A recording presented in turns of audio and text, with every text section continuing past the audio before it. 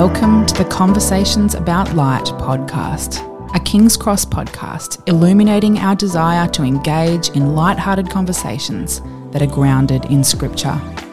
Our hope is that through these conversations, our community will be encouraged and grow in their curiosity about light. All right, welcome to another episode of Conversations About Light. My name is Caleb, I'm the host, and I'm joined here with Josh and Mark. How are we going today? Yeah, good, thanks. Good to be here. Yeah? Yeah, really good. It's a beautiful day. Good to be with you guys. It is. One of the questions I have for you gents today is, Josh, I'm sure can answer this straight away, but what is your favorite flavor of ice cream? Plain vanilla. Plain vanilla? Yep, plain vanilla. Let me just try and investigate that a bit further. Is it because you like putting like sprinkles on or chocolate or just straight plain vanilla? No, plain. I'm a simple man and just plain vanilla will do. I do put things on, but vanilla is good. Wow. Did you know that was a flavor? I didn't know till recently that vanilla was a flavor. Oh, I did know it was a flavor. It's just the plain ice cream, right? Yeah, but I thought it was a base, like you do something with it. Yeah, I'd agree with that vanilla is just something that you use to make something greater. Yeah. It's a stepping stone to true fulfillment. The least is the greatest. There you go. I'm glad you're admitting that it's the least. Well, all right. Well, today's text is Luke 22, verse 39 to 46. So let's dive into it. Today's reading is from Luke chapter 22, verse 39 to 46 in the English Standard Version.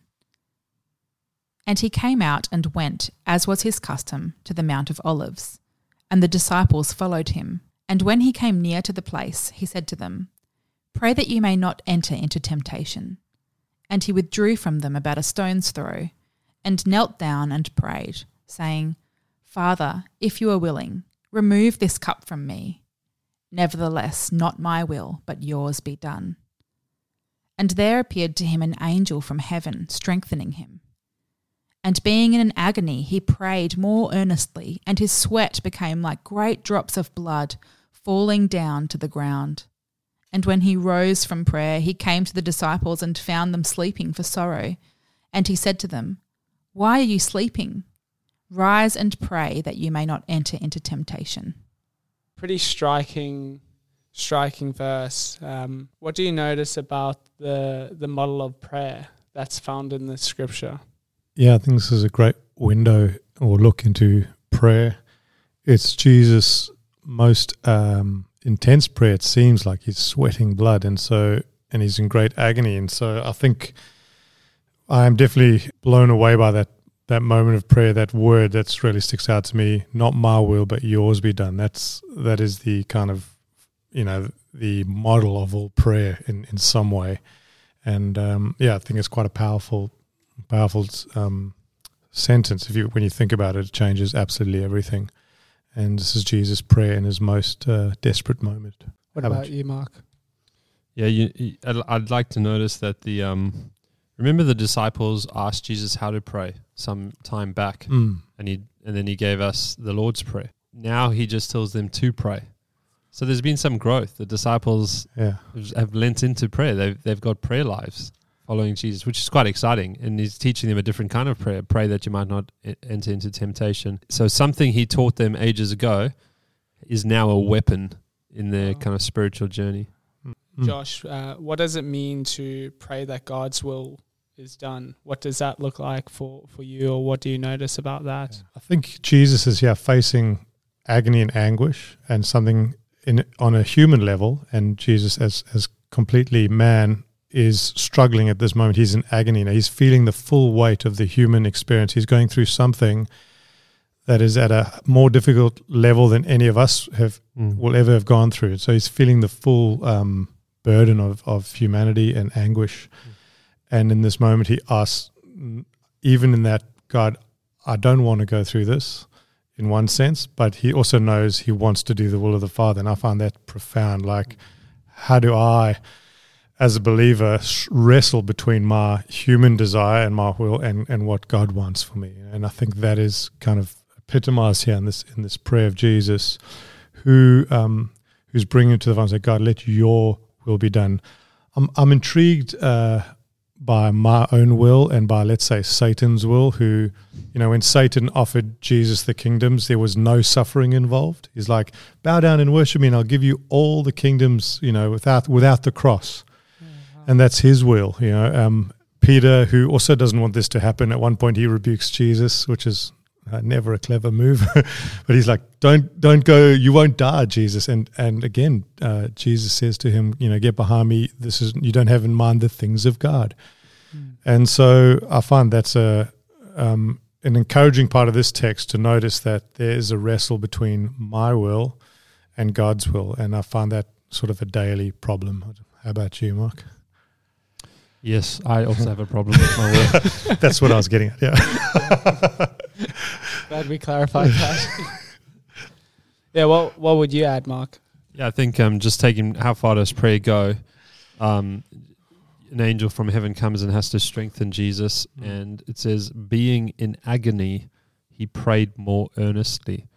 And I think we can see something of this in our Christian lives, that when we are struggling, we more quickly turn to prayer, or we re-engage with prayer, or we even accidentally just begin to pray.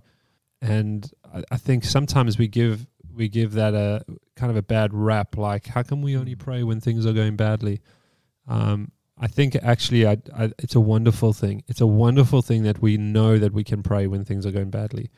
And in Jesus' model, being in agony, and as Josh said, he's experiencing he's agonizing in a way that no human being has felt to this degree. He prayed more earnestly. That's all that could kind of hold him together. Even with an angelic being there to strengthen him, he still needed to lean into prayer. And it's an encouragement for me. The disciples didn't get it right that night. He said to them, pray that you may not enter into temptation. They fell asleep for sorrow. So they were aware in some way of the spiritual heaviness, the climate that they were in. They weren't oblivious to it. There was something heavy that they were sensing. It knocked them out. They were exhausted by it. They were tired. They fell asleep for sorrow. And then he wakes them up and says again, pray that you may not enter into temptation. In other words, I think there's quite a gentle, loving rebuke that regardless of the season, and especially when we're going through difficulty, that we need to turn to God in prayer. There's a hymn about that. There's actually a lovely hymn about turning to the Lord in prayer. Yeah. And I love that Jesus is praying while they're sleeping. They're sort of failing in one sense, and yet he's praying. And I think, Mark, you was talking about earlier the scripture in Hebrews where Jesus is now interceding for us. Even when we fail, when we're asleep, as it were, Jesus is interceding. He's praying on our behalf before the Father. It's such a beautiful picture. And I think maybe that sometimes that kind of verse of like the disciples are sleeping is kind of easy relatable, right? Yeah. That's my life verse. I sleep a lot when and have to rely on God working things out. Yeah. And the opposite's true. I think we were talking before about the story of the boat on the water when Jesus is sleeping, the disciples are panicking because they're in the storm, and so Jesus is at complete rest, and they're finding panic and stress. So I feel like sometimes we're the same. We have a sense of panic when actually we can be at rest, and yet sometimes when we probably ought to be seeking and relying on God, and we're not. And Jesus knows about both of those dilemmas that we find ourselves in, and he's sufficient for both of them, and that's beautiful. It's remarkable the silly things that we turn to, or I turn to, instead of God when we're struggling or under stress or feeling pressure. I know with statistically, men often turn to porn, not only men, but women as well. And you compare something like that where it's like Jesus goes, pray that you may not enter temptation. Yeah. And one of the major things for men in Australia would be just to turn to, under stress and pressure, turn to porn or turn to Netflix or turn to food or turn to laziness or turn to, and there's all these other things which can't actually do anything. they can't actually really provide any solution or answer that afterwards leave Christians feeling less empowered, less energized or strengthened. And what we should be doing is just turning to God. And I think the prayer where Jesus says, "Your will be done," right? It is kind of an exchange of what I want. God, help me. Like, in order to overcome the temptation, he's encouraging the disciples. Jesus' model of prayer is, "God, let your will be done." And I think that's a great prayer to pray. Let God, let your will be done. Yeah. And strangely, Jesus is also a foreigner to death. If you think about it, he was perfectly. He never sinned, and he never ought to experience death. And yet he's going there for our own selves. I think we're not necessarily foreigners because we carry that sin with us, in a sense, constantly, because we're always sinning, always being in a sense given over to death in one way without the incredible rescue of Jesus. And so I find it so beautiful that Jesus here, who ought not to be tasting death in any way, is now finding himself at this moment of, I'm about to receive into my body the death that we deserved. And so there's this kind of, I see a beautiful rescue, like you're saying, rather than turning away to other things. There's Jesus here offering a rescue, offering himself up to death in our place. I think it's beautiful. Yeah, there's this picture I have of there's another scripture that talks about less of me and more of you, and this picture I have is of like a glass, and me and my will and my life and what I want to do with it is like all these, in my mind, all these green little balls inside of this glass, and the prayer of less of me, more of you is like taking some of those out and putting them to the side, and some of God's will and heart for my life and this world comes into that same glass. And it's not all of me or all of him. It's a little bit of a mix, but over and over turning to the Lord in prayer, and Lord, more of your will, less of me, more of you, not my will, but your will. Day by day, week by week, month by month, year by year, there's kind of the emptying of self until eventually that whole glass, all is left is the will of God or the heart of God or the love of God. Still the same person, but something's changed in the heart. Yeah, very good. Do you notice anything about that partnership that Jesus is wanting to bring his disciples into with him? I think in the partnership, it's not an equal partnership. Walking with Jesus is not, as Josh said, the disciples are sleeping. He's trying to teach them how to deal with these times. They're sleeping because they're heavy times and they're downcast. But he keeps praying, and we have a high priest that intercedes for us. And so even today, it's not an equal partnership. Even though Jesus invites us to turn to God, even when we don't, he still is interceding for us, and he's still holding up our end, if that makes sense. Yeah. And so it's not an equal partnership. Someone said this to me recently, which was very, very helpful. They said, you never measure friendship. And I said, why? And he said, because if you measure it, it will always fail. It can never be 50-50. Friendship has to go unmeasured. Yeah. And the best example of that is Christ, where he never measures what he does for us based on how well we respond. So this invitation to turn to God remains wise. It remains what we should do. We should obey him. The prayer is what we should pray. But in the meantime, he's still praying for us anyway.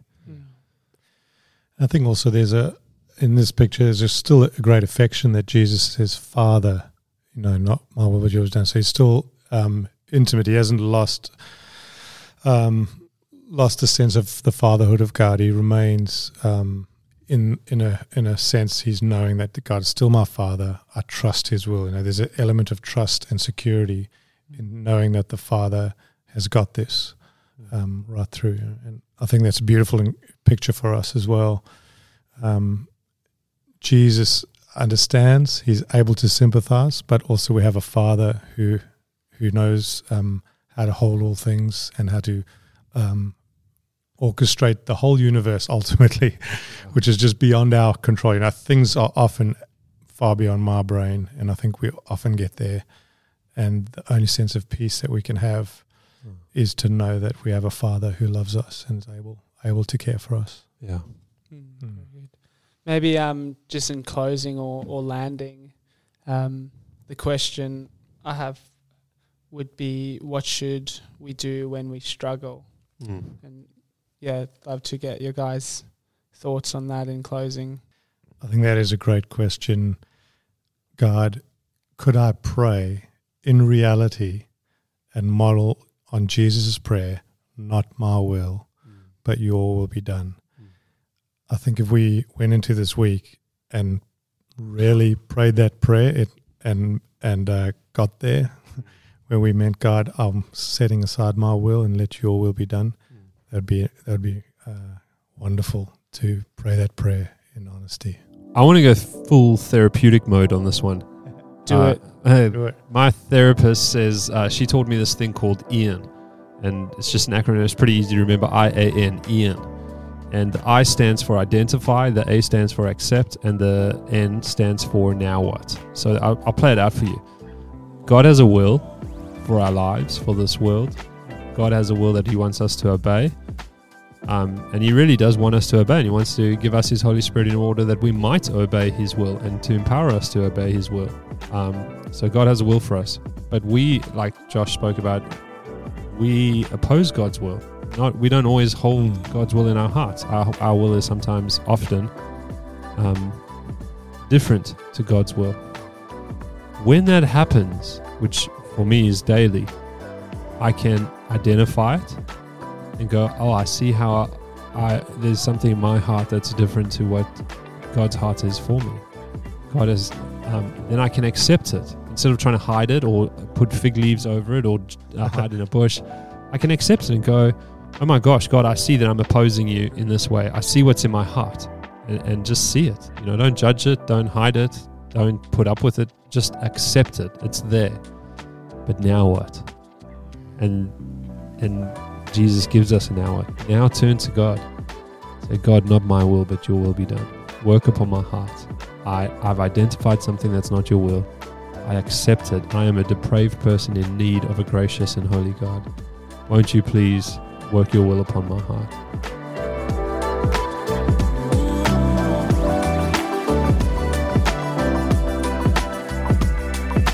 Thanks for joining us today. To learn more, head over to perthchurch.com.au, where you can find sermon resources that dive deeper into these conversations. If you found this conversation helpful, we would love you to leave a review and share it with your family and friends.